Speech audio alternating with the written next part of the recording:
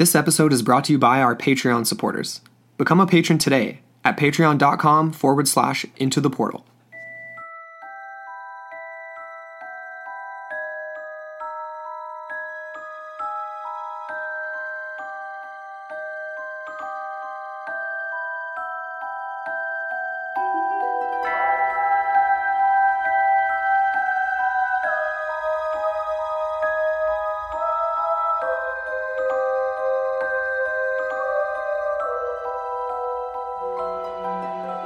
Hello, and welcome back into the portal. I'm Amber Ray.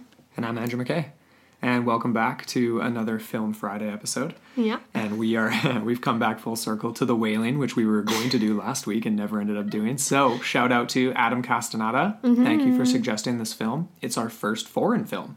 It is. For our Film Fridays. I guess so, hey? Yeah. Well, I mean, yeah, first foreign language film, right? Like subtitled exactly. film. And right off the bat, I just want to say, for anybody that would have maybe some reservations about watching a subtitled film, this one is really easy to watch subtitled. Mm-hmm. It's not one of those like really rapid fire lines ones where you have to be staring at it like really keep, it's easy to follow with the subtitles. Exactly. And the Korean language is so fun to listen to. It really is. Yeah. So when you do happen to step away for a second and you hear them talking, you don't know what they're saying.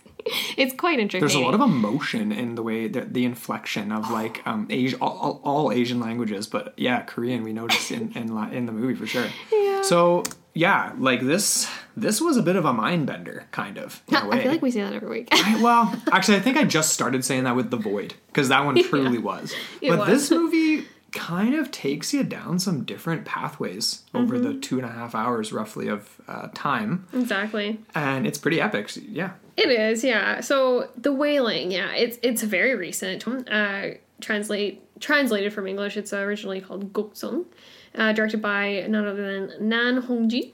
I'm totally butchering that. I'm sorry. Okay. Na Hong-jin. I don't even know. But anyways. It's all good. It's great. It's great. And he did a really good job with this one, we think. Even though it was really highly acclaimed and overall got like almost 100% approval rating from critics and I think a 99% approval rating from audiences. Okay. But even despite that, there were some mixed reviews online when I happened to glance through after we watched the film. Mm-hmm. It's always interesting to see. But I honestly think this was a bit of a masterpiece. And you're right, though, Andrew. Like, it takes you down some unusual avenues. Mm-hmm. And you don't even know. Because it's like it's a blended genre film. Like, you get black comedy. You get, obviously, suspense, thriller, / horror.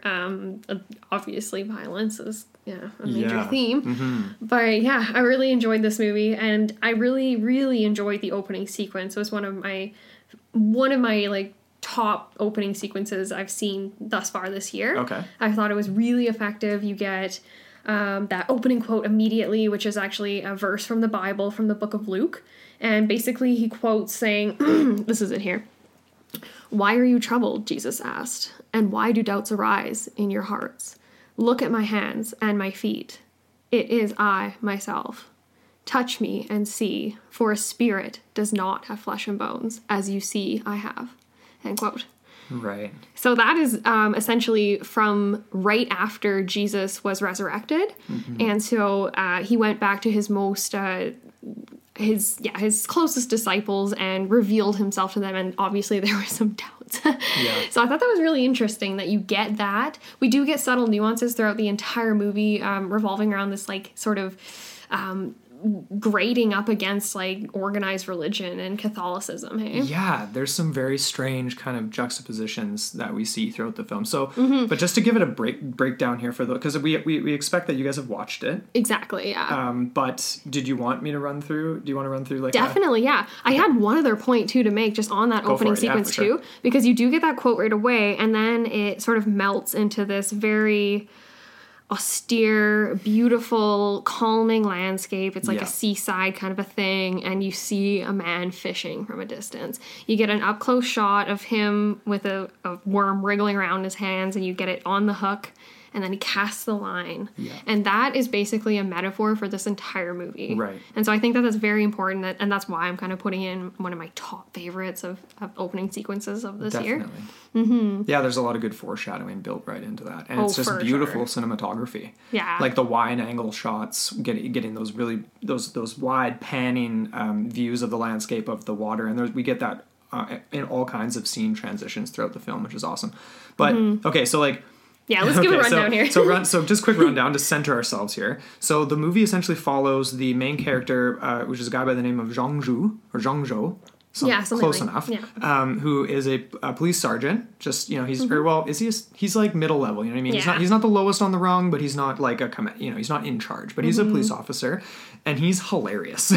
He's kind of he's definitely the black comedy aspect of this movie comes from him. He's almost like the Pink Panther foil kind of thing. Almost. He's just like kind of bumbling through his job. He shows up late for all the crime scenes at the beginning of the movie. Like always the last one. He's always the last one, and they're always just like, "Oh, you always have an excuse. Like first it's your mother-in-law, and like now it's your whatever." Like he's always. You were taking a nap. Yeah, I was taking a nap. So yeah, basically, I love the beginning. It starts off really drastically. There's the scene of him getting up early, and his wife's like, "Why are you up so early?" And he's just like, "Someone's been killed," and it goes straight into him. At the crime scene, and it's just, I don't know, it was a really good way to tee him up as the main character. And he's just such a normal guy, you know what I mean? Like, kind of chubby, just normal dude, has a wife and daughter, lives with his mother-in-law, very average. Just very average guy. Mm-hmm. Yeah. That's a really good way to phrase him. And he has this sense about him of just this sort of, he's not very capable.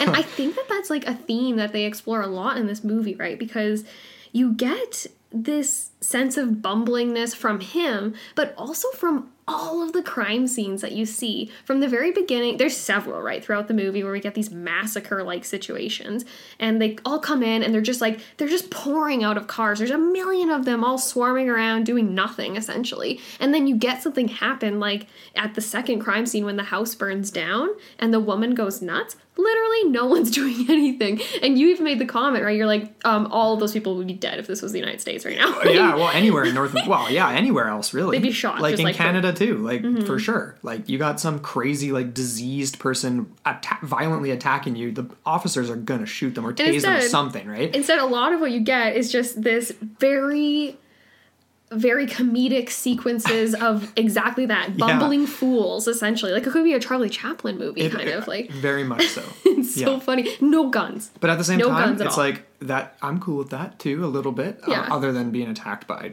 crazy, flailing, blood-covered, like, whatever. But that's interesting. Okay, so, like, in those first few scenes, that's the first pathway we're taking down in this movie. You're almost teed up to think that this is almost like a virus or like some sort of an infection, or whatever, maybe a curse or something like that. But clearly, it's I don't know. You think it's biological at the beginning. You totally do, and you get that almost like not like foreshadowing, but you do at the very first crime scene when they uncover the cult den kind of thing, and it's in this like kind of ramshackle building, which was the actual scene of the crime. And then remember, there's a secondary crime scene where they actually find the body in the kitchen and stuff. Right. But essentially, he looks up. He's like having a smoke, taking a break because he's just seen a bunch of really effed up stuff. Yeah. And he looks up, and you see him look at like the wooden beam of the building, and there's like this weird plant, like mossy stuff growing on it. So you're thinking to yourself like, okay, there is a biological element to this. And then you get that in the rashes that appear on the victims, and the people that commit the crimes themselves and the massacres. Right. So basically, people are just like breaking out in their skins breaking out in boils and weird rashes and stuff, and they basically just lose their minds and massacre their families. It's very much like The Rage in like 28 Days Later or something like that, right? Yeah, actually, that really was reminiscent. Except you get more of like the possessed angle too. Yeah. So it's not as if their bodies have disintegrated and they're dead. Right. But they're physically not themselves anymore, and they've been possessed by something or a biological agent. You're kind of led to believe. There's a lot of ambiguity in this film. There's a lot of ambiguity, but they definitely made it. They, at least in the very beginning, like leading you into the real like thick of it. It's believable. You know what I mean? Like they're looking at the first one. They're like the officers are talking to each other. Like, what do you think? Like crime of passion? Like, is that the only thing that makes sense? And they're trying to rationalize it in like not spectacular ways. Exactly. The Occam's razor. What's the most mundane explanation? What can describe what's happening? Because this, like, what they walk in on, it's essentially this guy that's in sort of a comatose zombie-like state. His eyes are basically like whited over. Pretty much. His skin is like got this crazy weird disease-looking thing. And then they make this other sort of claim that he had like this dose of mushrooms in his system, in his blood, and that's why he did all this stuff. And then right away after that, there's the counter explanation, and that's when we get introduced to the Japanese man. Right. The foreign man, as this other sort of like fairy tale sort of folkloric rumors around the village that this foreigner, this stranger that's recently moved here, is somehow responsible for all of this. Right. Mm-hmm. Because I guess there'd been multiple stories about him, right? Like, and the guys, so what was it again? He says, like, there was rumors about him being, like, a rapist. Yes, right? There was the rumor that he had raped the woman who went insane at the second crime scene and her house burned down, and then she hung herself. So there's that narrative. There's also one that his friend, the cop sergeant, like Jong-ju, his friend that's not a cop, tells him, like, or no, it is his friend that's a cop, sorry. Because there's two people, right, that are his kind of go-tos. There's the guy that's the cop that's, like, on his similar rank as him. Yep. And then there's his friend that he talks to that is like, I don't even know if he's a restaurant owner or what he does. It's like an herbalist shop. An herbalist shop. Yeah, that definitely looked like that. Yeah. But so you get little tidbits from both of these characters. And I think it was the cop in the first scene that relates the story of some guy. I don't remember the exact details of the story, but something to do with how he came into contact with him and basically went insane. Mm-hmm. And then the person that came into contact with the other guy, like the second guy after, went insane too. And it's just kind of like a domino effect of people experiencing this. Yeah. Mm-hmm. And the funniest thing about it too, which is kind of a black comedy aspect, is that he's never really asked, like Jong-ju and his partner that start poking around after they're at these first two scenes, like they're not asked to do this. Their task is not to investigate this. They're literally like meant to like guard the house that's burnt down and just like they're just basically like beat cops. But then they end up taking kind of out of character almost, like how he's presented, like takes some curiosity like into his own hands, you know what I mean? Totally. I think as soon as he starts to realize that this is a lot closer to home for him and it's a lot more like relevant to his life. Right. Like especially once his friend starts saying that he's got these nightmares and then he starts experiencing nightmares too. And then you get that really weird sort of ethereal scene where it starts off with him allegedly like guarding the house. It looks like it's, it's a daytime scene. And that's when we're introduced to the girl ghost, which is Moo Myung, I believe her name is. Mm-hmm. And she starts throwing rocks at him while he's just sitting there, right? And then that's when, so that's like a legitimate scene, or is presented as that at first, not a dream sequence at all. Yep. But then what you get is this weird, he almost just gives up all authority, right? Because she dismisses the fact that there's police tape, enters the crime scene, and he just follows her. He doesn't even really he does say one thing, but he doesn't really stop her. Hey, don't go in there. Yeah. Hey. Like with such authority, right? Yeah. Like he's definitely lacking in that the entire movie. But then you get that awesome like transition where he gets a phone call from his partner. And basically, they exchange whatever words, and he says he's got a witness, which is Moo Myung. Mm-hmm. And then he turns around. She's vanished at this point, and that's when you get him go through the building to the back, and he gets his first sighting of that devilish-looking man, beast, creature with red eyes that's, like, sucking on the guts of a pig or something. Yeah. Just behind the building, casually. Broad daylight. Mm-hmm. I was really confused about that, too. Oh, yeah. Maybe you can clarify this for me. It's like, I kept going back and forth between asking myself, like, is that the Japanese guy? Right? It was very ambiguous, yeah. Because it looked exactly like him. It did, but it was just like this random like demon thing eating a deer, which other people had seen before, right? Yes. But you get allusions to that later on, right? When the non-cop friend leads the two cops to the hill. They go up the hill. They see the carcasses laying all over, right? Yeah. And so it's obvious that he's been practicing his animal feasting on live guts or whatever. I don't even know. So it is the same guy. There's the demonic symbolism is very prevalent. Obviously. Super prevalent, which is weird, right? Because you don't get any authority from the Catholic Church. No. So, I mean, because so on that, this is like kind of getting towards the midpoint of the film, and it gets really confusing. Like, it does get really confusing because you have this Japanese man who is rumored to be a ghost, but they're not sure if he is or isn't, what he is or what's going on there. Strange things are happening and people are going crazy. There's this other woman that Zhongzhu doesn't know is a ghost or is some sort of other spectral entity at this point. And what else is going on? What else is...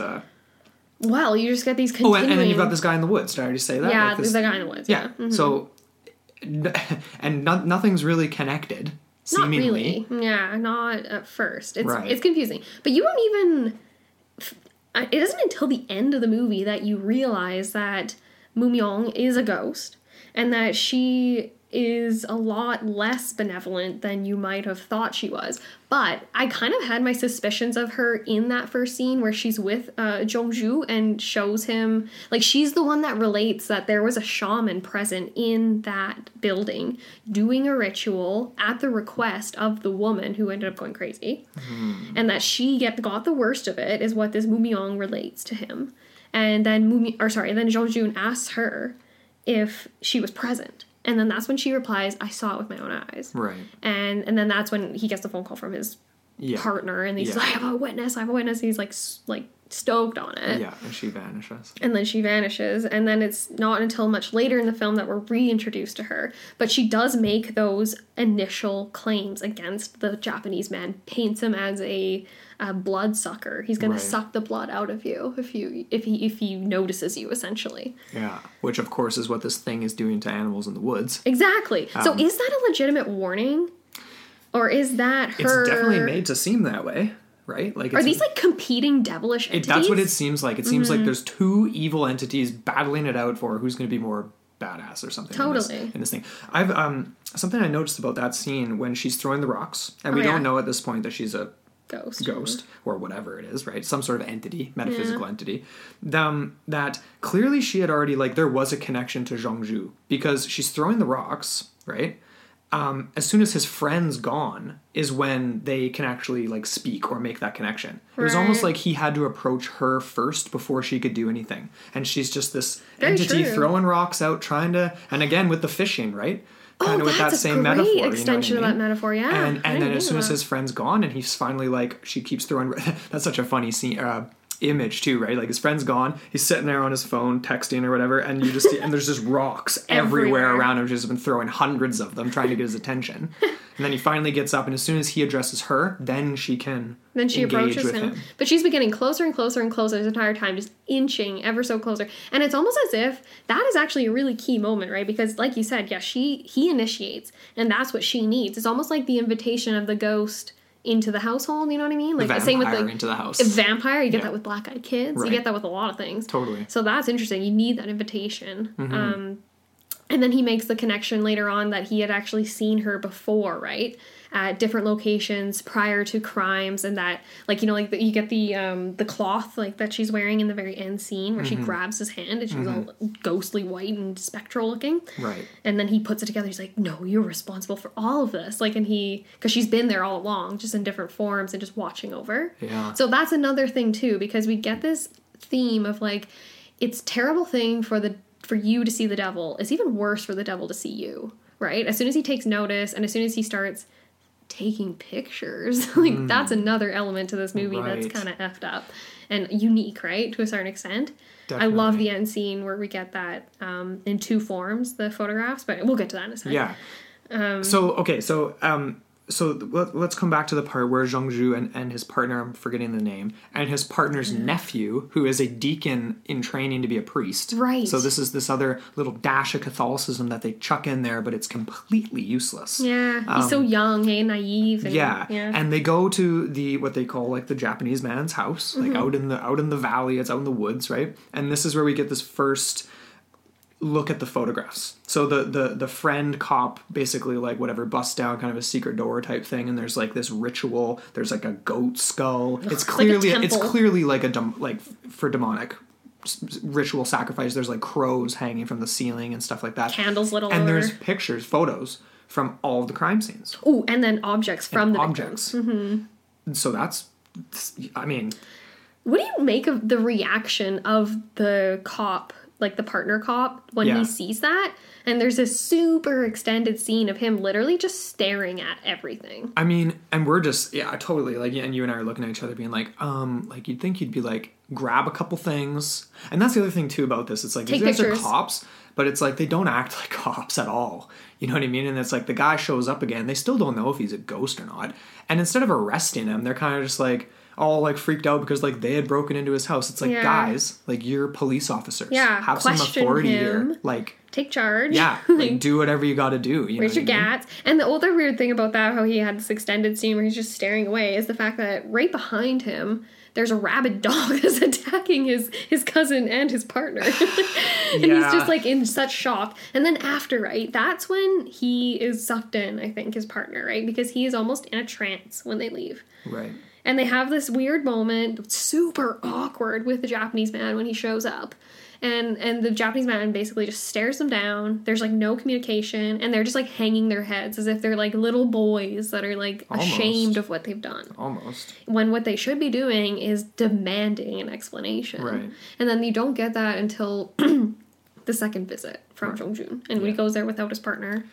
Or is that the third visit? He goes there a few times. I think he goes back a third time. Actually, no, that was the second visit, because that's when he destroys the shrine, kills the dog, and then that's when he really upsets the Japanese man. Right. Yeah. Yeah, who we're starting to slowly figure out is not a man, obviously. Right. He's something out somewhere in between. And this is the coolest thing about, like, Japanese ghosts, clearly, like, clearly this crosses over into South Korean folklore as well, is this idea of ghosts being much more physical than us, our belief of them in North America, you know what I mean? Like, they are very much flesh and blood. What's the word? Is it yukai? Is that the name? Astonishing Legends covered Japanese ghosts recently. Oh, I can't remember what they're called. I think that's what it's called. And they talked about that, like how, it's very much, they're spectral, but they're also they can be very literal. Very like, literal, right very physical. We saw quite a few examples of that in cinema, at least during our Japanese studies course, that film course. Yeah, definitely. That was super interesting. And that was a little bit more of a traditional take on Japanese film. Like, those films came from, like, the 70s, 80s, 50s. You have to imagine that all those films influenced this South Korean film industry, though, for sure. Oh, definitely. Yeah. This is like a new age version of that, is kind of what I feel. Definitely. Because you get that, where it's a very physical ghost that operates in the material world, has material desires, too, seemingly, and also material necessities, right? And sustenance, that type of thing. Yeah. Yeah, because you get, obviously, you see his meal when they walk into his hut. You see the meal. There's like chicken feet and in a bowl with some sauce and like broth or something like that. So clearly he is of a physical nature, a material form. But I think that's where we get another sort of crossover between the quote at the beginning, right? Because there's this idea that perhaps this guy is indeed a reincarnation of sorts, or some sort of resurrection, but not of the good kind. No, of some evil. Exactly. And there is definitely no Jesus present in this realm, that's for sure. No. It's clearly the exact opposite. And so I thought that was interesting. It's almost as if, because at the very end scene, when he tempts the priest or deacon in training to come over and touch him, he's doing the exact same thing that Jesus was doing to his disciples, right? Reach over and touch me. I'm of flesh and bone. Yeah. Spirits don't have, like, flesh and bone. Ghosts don't have that. So I thought that was an interesting point. And I'm just sitting there like, slice his head off, dude. Like, you brought the sickle with you. Like, you're so useless. Yeah. Anyway. He's even got a rosary, too. It's just so... hopeless. Just hopeless. Which very, is very which hopeless. Is, anyway, pun intended, I guess. Hope. Okay. Anyway, but this is where, so like after that second visit where he kills the dog and all that kind of stuff, things start to go real bad. Because his daughter's already started to be affected by this, and the rash is showing up on her. And her personality changes. Her personality totally instantly. changes. I think they notice at first because she starts eating fish, and she hates fish. Right after the the night where she had those nightmares where she relates to her dad, Jong-jun. Right. That she is having this man knock on the door repeatedly. And you don't even really know if she physically means a door or if it's the door of her mind. Right. Right? That's kind of what I thought. because like it's coming to her in her dreams. Or if he's physically there, or if it's some sort of like, to reference Sabrina from on Netflix, like spectral projection. You know what I mean? Like astral projection. Astral projection. Yeah. Or some sort of weird whatever. Because right? he gets he's photographs in your head, of her. But he's not exactly. In he's the room. not there snapping pictures though. Seemingly. Yet Zhongzhu did see him at that second crime scene, just kind of standing in the background there with his little fishing hat on. You know what I mean? Yeah. Not very nice. Yeah. Totally. So that's messed up. Hey. So the next morning. So she wakes up and she's completely different. Yeah. And then the grandmother makes the comment that she's going to call a shaman. Right. Yeah, a shaman over here. Yes. Not a priest. No. A shaman. A shaman. Exactly. So that's interesting. Which is interesting because we already had the reference to the shaman from the second crime scene with the burned down house. Yes. The foreshadowing there, perhaps. But yeah, I think that's interesting. So they give us the line from the Bible at the beginning, yet it's really just the words that matter, not the fact that it's from the Bible. Exactly. Right? Mm-hmm. Then there's multiple religions being incorporated here, because shamanism is essentially a religion. It exists in different forms around the world and is practiced slightly different ways. Mm-hmm. But yeah, we get this shaman that comes in and they pay him, what, 10 grand or something to try to do the death hex. The death hex. Yeah. I found it to be so, like, hey, I took some Siberian studies courses in university and stuff like that, and heavily focused on like indigenous folklore and shamanism and stuff like that. And the way he was like dancing around and like the music and the costume and stuff like that was like so similar to like the Yakugirs or like Siberian people's shamans, which I found really interesting. I guess or even there's Celtic forms of shamanism. Absolutely, yeah. Like, well, I found it to be like not that I've seen South Korean shamanism, but it was almost like it seemed out of place culturally or something. But it's like, what do I know? But maybe it's not. Like, that's just it. Maybe there are a lot more similarities to these types of ritual practices and the sort of sorcery and things. And not to say that it's universal by any means, because it's definitely not. I suppose black and the different implications behind it all are probably right. different. But actually, we kind of got that a little bit mixed up here. Okay. So it didn't actually happen that he goes and destroys the shrine and the dog of the Japanese man. And that's when the daughter starts acting crazy. She actually starts acting crazy before that. Then he goes because he's mad. Exactly, right. So he knows there's some kind of witchcraft going on, and he knows that he needs to go back to the house of the Japanese man. So then that's when he goes, and that's when they find the shrine with the million photos. And exactly that. So then that's when, before he goes to destroy the shrine, he actually finds that book that's super disturbing, all the drawings that his daughter's been doing. And he knows that he sees the rash appearing on her like groin area, right, her upper leg there, yeah, and that's when she wakes up and begins swearing and yelling hysterically at him, and says she threatens at that moment that she's going to kill them all. Yeah. So that to me is the point where you're like, okay. So then that's when he goes back to the shrine, interrogates the Japanese man, and destroys his thing, and then the next day is where we get the goat hanging outside. Yeah. I was kind of confused, but I was like, give me a second. Let's review that. Because, like, the goat outside the gate, that's a huge sign there, right? Like, that's like a Black Phillip all over again. Yeah, that ain't no pinata. That's not a good sign. And then he awakens, like, paralyzed. Remember, yeah. he can't even move. He can't walk. All of his hands and legs are all, like, gnarled up. Yeah. Mm-hmm. So, I mean, and again, we're further along here, but we still don't know what this guy is, and we still don't know at this point if this girl, what this girl is. Totally. But so it's like, so the question is, it's like, are we dealing with a human being practicing witchcraft, and then there's a ghost on the side? Mm-hmm. Is there essentially voodoo and witchcraft can be considered to be similar depending on what you're looking at, but is there, like, because of the aspect of the mushrooms and people going insane and having physical rashes and stuff like that, sounds like a tonic, like a voodoo. It kind of does, right? Or is that some sort of hex too? Well, it was same idea, right? Yeah, hexing and voodoo. So there's that, or is it like that? This guy is like, a devil, a demon. The Japanese man? That's exactly it. And I don't think we get the answer until, like, the very last scene. Right. But it's so interesting because we do, like, before all of that happens, there's a lot to this movie, right? Like, there's a lot of, like, ebbs and flows in the pace, which is nice. It's not really, it doesn't conform to Western expectations of, like, the plot arc, I don't think, as much. But there's a lot of really, like, high action moments and then a lot of, like, descending action moments, right? Of like calm and then it ramps back up again. Yeah. And that's when we get this, right? So we get a lot of action with the scene where he destroys and has this moment, right? It's like, it is a moment of catharsis for him when he wrecks the dog, like just butchers it, which is really sad. I didn't really like that scene. And then the dog, well, the dog's just a dog, but man. But it's like that is obviously. Is it a like, hellhound? I don't think so. Yes, absolutely. I don't think so. I think he was just guarding it's literally. It was meant to be a hellhound.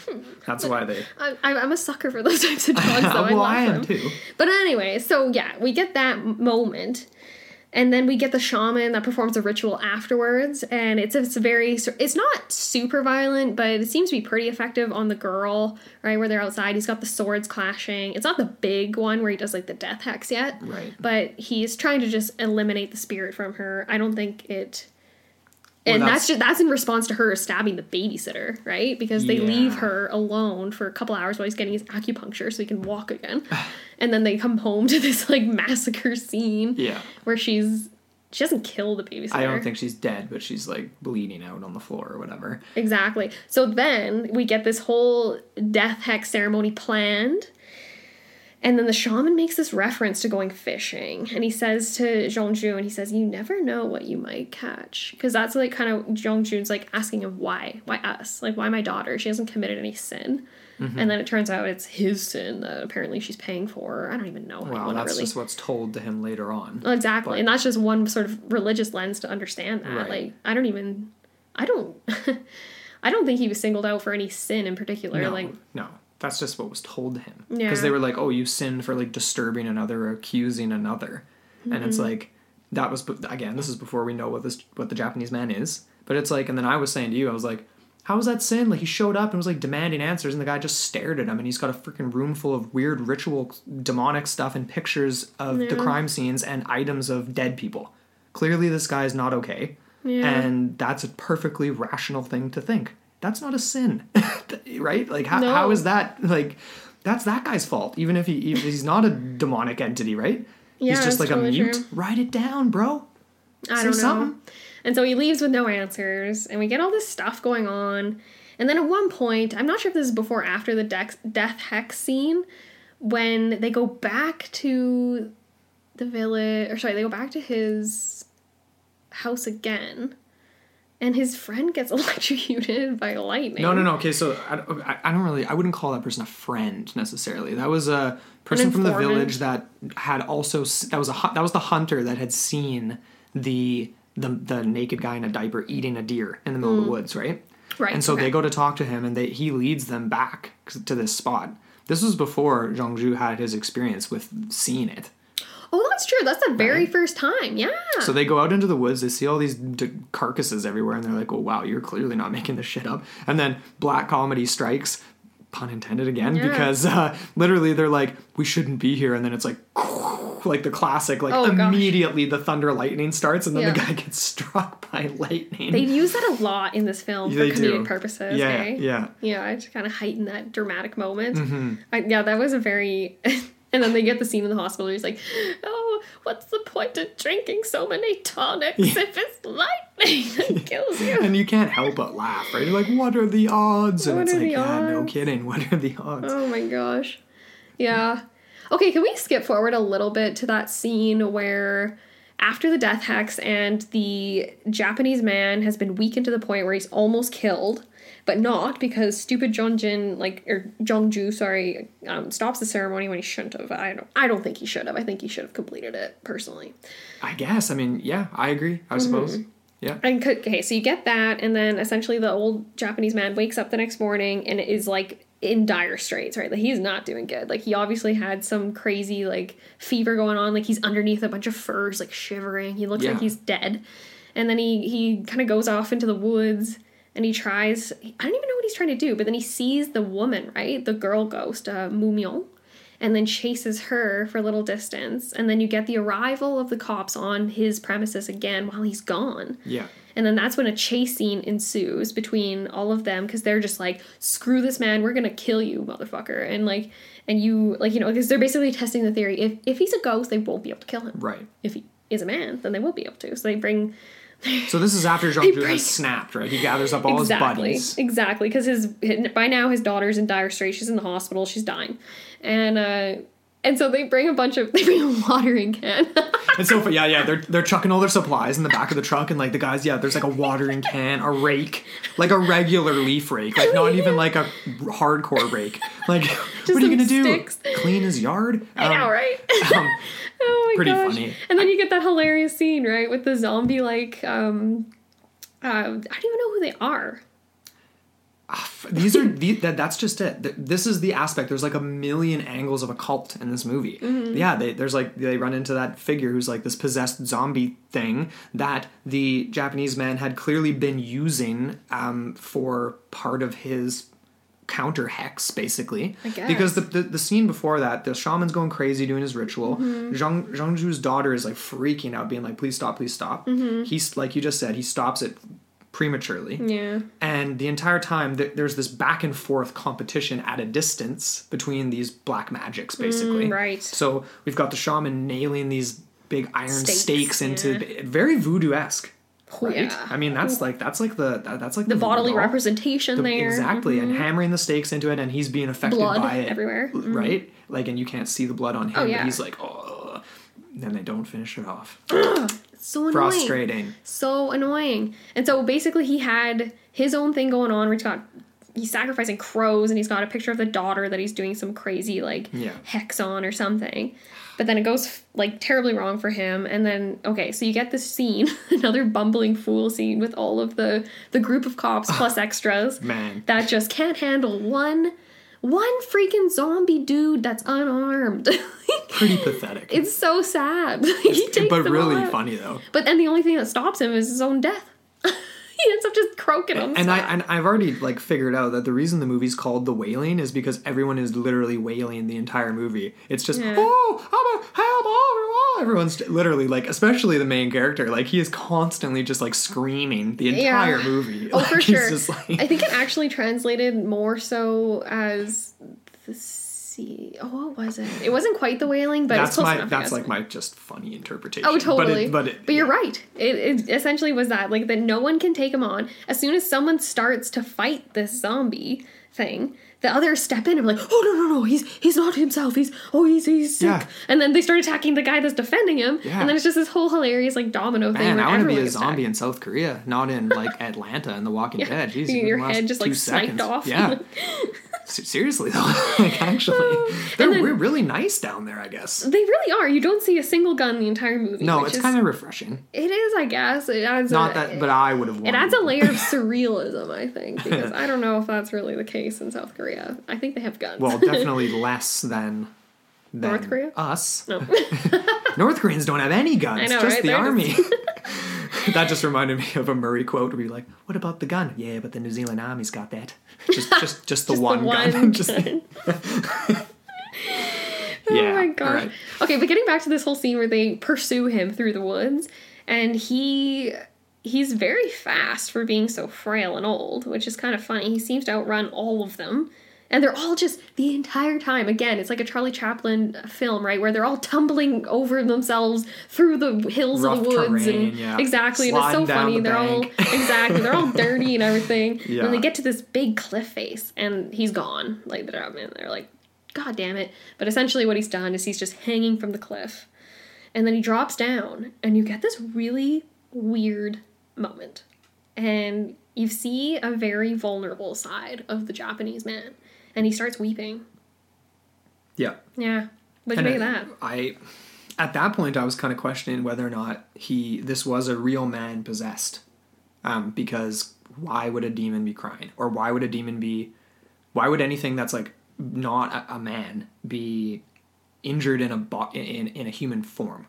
That's a really, Well, that's a good question too. And what if he is a man, a spirit of a man that has been then possessed by a devil of sorts? So he is just he is a puppet himself, kind of just doing the bidding. Right. I like that. That definitely was a weird scene though, right? And then of course he looks over, sees the ghost. Boom. Ghost girl. Mm-hmm. And chases her. These guys, of course, the whole crew up above on the cliff is all disappointed that they didn't catch him.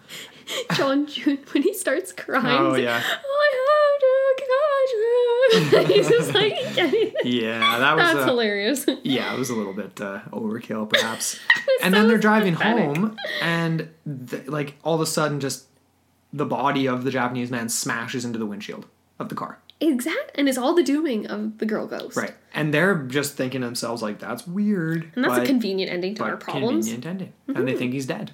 Yeah. Right. They toss him over. They're looking both ways, being like, "Yep, we're not calling the police. I am the police, technically, even though you don't act like it." And, exactly. Yeah. And yeah, they kind of launch him down a bank. Yeah. So then you think everything's A-okay. Everything's back to being kosher. And he goes to the hospital. He opens the door. His face is all bloody as hell. And then he sees his daughter and repeatedly asks her, like, "Are you okay now? Are you okay? Like, are you?" Yeah, exactly. You're made to think that that's the end. Yep. Of the movie, right? You're thinking credits are coming. They do that pan back where it's like that slow fade out of the hospital door as the family's all like hugging each other. That's like the quintessential end to a movie. It is. You know what I mean? And then nope, there's still 40 minutes left of crazy shit. Of craziness, yeah. So where do we go from here? It's like I feel like honestly we should. We're coming in towards the ending, but I'm most interested in your take on the reintroduction of the shaman after this point. He thinks everything's cool. Then all of a sudden, a few days later, basically. Yeah, oh my gosh. He kind of comes to the realization that he's made a terrible mistake and he read the divination, like the prophecy, wrong. Right. And he says essentially the one that he'd cast the death hex on wasn't the proper ghost. It was actually another shaman that was trying to get rid of the actual evil ghost. So then you get this other sort of conflation, right, of spirits, where it's like, okay, so wait a second, actually the Japanese man is a man. So now we're on his side. And we're thinking like, okay, man, like let's make a recovery here. Let's, yeah. You know what I mean? And then you're completely on guard when you see the girl ghost again, because she essentially comes out of the gate of Jeonju's house when the shaman arrives, right, and casts some sort of crazy spell on him to make him vomit blood. That's like my favorite. That's one of my favorite scenes in the movie. So yeah, that to me is the most hardcore scene. Like super cool. And just the idea of being able, to obviously bodily fluids. There's a lot of demonic stuff has to do with that too, but just like ghosts. So yeah, he crosses the threshold. There's always a threshold. Totally. Right? He crosses literally through the arch, the portal, like literally by definition. Oh, he does, and that's why it happens. He's like one step over, and then she walks out of the shadows and is like, "What do you do?" Well, at first he's just like drip, drip, couple drops of blood. He's like, "What the heck?" Yeah. Takes a few more steps and then starts gushing blood out of his nose. And then he kind of falls back into the street. And then starts vomiting, like basically just like foam and like white. Oh, so I think that's kind of when you get to see her true nature. Even though by the end of it, I'm still confused. By the end of it, you don't know if they're both competing evil entities, which I'm kind of the mind. Yeah. That they're both, she's a ghost and he's a demon. Yeah. And there's multiple levels of physicalness here. Actually, that's very true. You know what I They're mean? both sort of physical, though, because she ends up grabbing Jeonju's hand at the very end. Did you notice what it looked like? It was effing creepy, man. It's like all gnarled and like gray and like cold. Very and spectral looking, right? It was not freaky. Alive. Not alive. And so that's when he makes the realization that she has been present this entire time as well, watching. Right. So is she the devil that has sort of caught, like he's caught her attention, so to speak? Yeah. Like, how did that even happen, right? We never really know. It's just this. I feel like we need to go back and watch this movie again. I think we definitely should, and then we can kind of continue the conversation in the forum on Facebook, and you guys listening can come jump in, because we're really curious what you guys have to think about this. And especially, I am super curious about this very last scene, right? Okay. So we get this sort of build up, this climax building here, where Jeonju sees the girl ghost again. Mu Mion, sorry, and has this exchange with her where she's trying to convince him that it's still the Japanese man, and she goes off with her same story as if it's a script, right? Where she's saying, he'll suck your blood, and blah, blah, blah. It's the exact same thing she told him before, and he says, like, shut up, bitch, like, I know you're lying. Yeah. and then Broken record. Yeah, exactly. But she's trying to keep him away from his house. And Right. so while she keeps him there, you get the return of his daughter to their house. She is the demon at that point. Right. Ends up committing a bunch of, like, devastating murders and whatever else. And then that's when he comes back. Yeah, stabs the mom and grandmother with a knife. Exactly. He enters, finds the massacre, and then you don't really know what happens. You see her in the doorway, and then he's calling out to her and gesturing to her to come to him. Yeah. And then that's all you see. Yeah. And then there's this end scene with the shaman that really just... Bizarre. But there's two things going on too, right? Because you get the devil in the cave with the deacon guy. Yeah. And then you get this scene unfolding too, where there's pictures being taken on both ends. Right. So... It ends with photographs. Mm-hmm. So you've got the deacon, he's found this... That was confusing to me too. I didn't know where exactly he had went. He saw a light in the woods. Okay. He saw a far off distant red light, and I don't know what he had in mind. Like, he wanted to go kill this thing. He wanted to know what it was. He grabbed a scythe and his cross. His rosary. And was like, yeah, and presumably that's what he was going to do. So he went to this cave and uncovers the devil, essentially, where we see the true form of this guy. Yeah. And that's where we get to the end of that sort of analogy with the beginning quote, right? With the touch my flesh, I have bones. And he starts growing these long nails, and his hands become hairy, and literally starts growing devil horns out of his head, and starts, like, looking like he's not a man, obviously. Mm-hmm. So... See my true form is kind of the whole, yeah. But what... I mean, I don't understand the whole presence of Catholicism is weird to me. It shouldn't be weird, because this is a movie that clearly has demonic connotations to it. Mm-hmm. But it's also, they focus on the shamanism as a way of bringing it out, as if it has nothing to do with heaven and hell, or demons and non-demons. So it's like, is this thing just a monster? That's totally true. And the sort of juxtaposition to Catholicism is really just to confuse us. It is. And it is to sort of highlight the idea that there is no savior present. Right. There is no one. Oh, great. Good times, guys. Yeah. It's dark. Doomed. It's dark. We need Werner Herzog, your impending doom. Like... So we get this devil dude taking pictures of the deacon priest guy, and he's just standing there as if he's, like, hypnotized. Right. And that's the end of him, I guess. He never leaves the cave, I guess. I don't know. But then, what I really want everyone's take on is the very last scene with the shaman, where he enters the building, the home of Jeonju, and takes the photos. He takes a photo of each of the dead victims, leaves the girl who's sitting on the front porch, and gets in his car that's all packed up. He's got his entire shaman office in there. And you see this moment where he drops a box, and there's a million photos that fall out. And they're all like the Instax, like, like instant ones. Yeah. And you're like, hey, wait a second. Are all of those photos the ones that we saw in the shrine in the house of the Japanese man? Because that's a lot of photos, man. That's a lot. Yeah, and so you're right at the end, you're chucked a monkey wrench. Yeah. Was this guy in on all of this the whole time? Yeah. Which just seems super unlikely, because they, like, sought him out. Mm-hmm. You know what I mean? And, like, you made the comment, like... And he was attacked, too. Yeah, he was. And, like, we were trying to rationalize it, being like, well, why? Like, what would be the connection here? And then we were kind of joking to be like, yeah, like, maybe it was, like, almost like... Literally like a Scooby-Doo-esque plot where it's like, you gotta partner up with a devil so you can keep your business up and running, you know what I mean? Well, he did charge 10 grand. Well, yeah, I suppose that's fairly lucrative, especially if you can partner up with a devil. Yeah. But, yeah, I feel like that's very Scooby-Doo-esque. Yeah, it was. Like, I don't know. Very sophisticated. But at the same time, you are made to question his... Or is he simply packing up, leaving town because he knows that this town is doomed and he's going to continue his own investigation? Maybe his investigation has been a lot more extensive than we're led to believe in the very beginning. And maybe that's why he is sought out, because he is kind of the leading expert in this.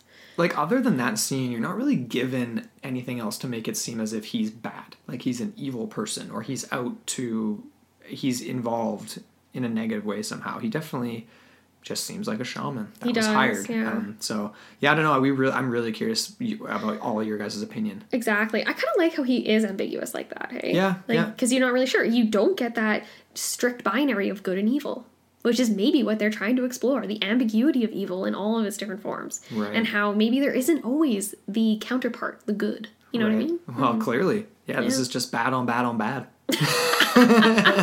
Evil on evil on evil. Damn.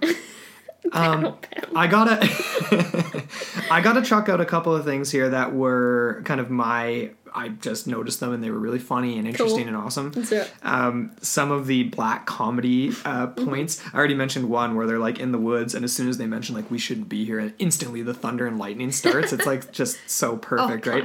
Also the scene at the second massacre when he shows up and gets attacked by the woman, and then a few minutes later he's back at the police station just kind of sitting there like this, and his daughter, before she's having troubles, comes through the door, and the quote is, it's just quiet for a second, then the quote is just, Mom wanted me to give you clean boxer shorts and a shirt. like, because he clearly crapped his pants when he was getting attacked. You should have a shower. Yeah, exactly, right? And then the scene when him and his police officer partner are in the station at night, and there's that naked woman that ends up burning the house down at the door, and they like just start freaking out, like flopping around, flailing around, like Thunder and lightning this going. is a police station, for God's sakes. Like how are you guys that afraid of like somebody at the door? Yeah, exactly. Oh man, it's just So priceless. good. The power goes out and that's that. Yeah. Oh, it's just, There were so many good moments. And again, I already mentioned the scene where they were chasing the Japanese man. They get to the point of the cliff where he's just disappeared. But he's right there before him, and it's so frustrating. And then he has his breakdown where he's just like, he's just a bumbling buffoon baby. yeah. Where he's just but like I love weeping. him though. You're he's rooting so for him. good. He's so likable, and like He you is. just like. And I don't know if you noticed this too. It wasn't so much in the second half, but he in almost every scene for the first half of the movie, he's eating. Like every scene, they'll go to him and So he's he's eating in- something, and he's eating this, eating that. It was very much like Brad Pitt in Ocean's 11, where it's like every scene he's eating something. What is that a metaphor? Like gluttony? Is he like, you know what I mean? Like, is that perhaps his sin? Because then you do get the come scene on. at the very beginning ish, right, where he Gluttony. is where Give me a break. it's him and his wife, right, having sex in the car. Yes. Why are they having sex in the car? Well, because I don't know, there was no privacy in the house. I guess. I almost thought it was like a neighbor girl for the longest time. No, and like, yeah, no. I thought that for a split second too. But then he gets him, he's like, I'm getting too old for this shit. And it's clearly his wife. Yeah. He's like, you need to give me some herbal remedies. Like, I can't keep this up. Yeah. yeah, that's good. Yeah, definitely some really funny lines. And Mm-hmm. I think what's the most interesting about this is it's a thriller horror movie, but without anything that jumps out at you. There's no like pop out and scream in your face, like jump out of your seat. It's just know. this very you're super engaged the whole time. Yeah. You're not like shirt over your eyes, like afraid of what's No. gonna jump out. Exactly. No cheap thrills. No cheap thrills. The only thing that I could say was like really sudden is when the Japanese man hits the car, like the windshield. But that's already a crazy scene happening already, where they're spinning all over the like Yeah. the road, and Right. and then then that happens. But it's not like a "Brah," like Yeah, monster like a jump out at you monster. moment kind of thing. Absolutely. Like we got a lot of in the ruins. To my Bob. So ultimately, final thoughts, and would you recommend this movie? Definitely. Yeah. I would highly recommend this movie if you have a good chunk of time to devote to it, because I wouldn't want to watch it in like two chunks kind of thing. No, you gotta watch it in one sitting. for Exactly. sure. And you do have to be paying attention. You do. You can't just be watching this and doing homework. No, you can't. But don't be disturbed, like put off by subtitles. It's definitely easy to follow. Yeah. And just I would as well. I would Such- recommend it as well. Awesome movie. It's a gem of a film. Yeah, It really awesome is. movie. Thank you, Adam. Thank you. Yeah, we're sorry it took us so long. But it was just an extra week. Yeah. Oh, it's so bad. 1 week. Better late than never. So, yeah, as usual, guys, hit us up. Let us know what you think. You can always send us emails into the portal mailbox at gmail.com, or come hit us up on the socials. Follow us on Facebook and Instagram at Into the Portal Podcast on Instagram. I think it's the same on Facebook, and join our Yeah. group. Come join the forum, and we can chat about this movie and other weird stuff. Yeah, we're going to post an official thread so you guys can have a space to discuss. Yeah, absolutely. Anything else? I think that's it. Cool. All right. Well, thanks again for listening, you guys, and until Sunday.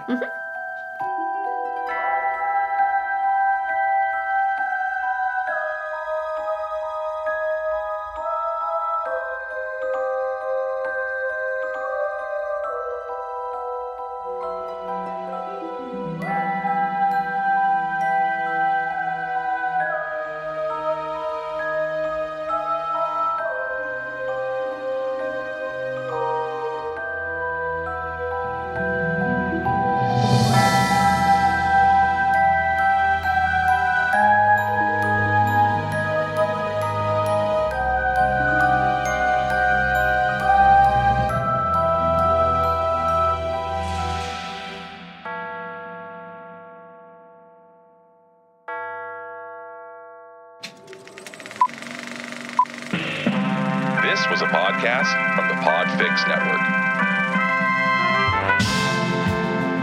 You can check out more shows like it at podfixnetwork.com.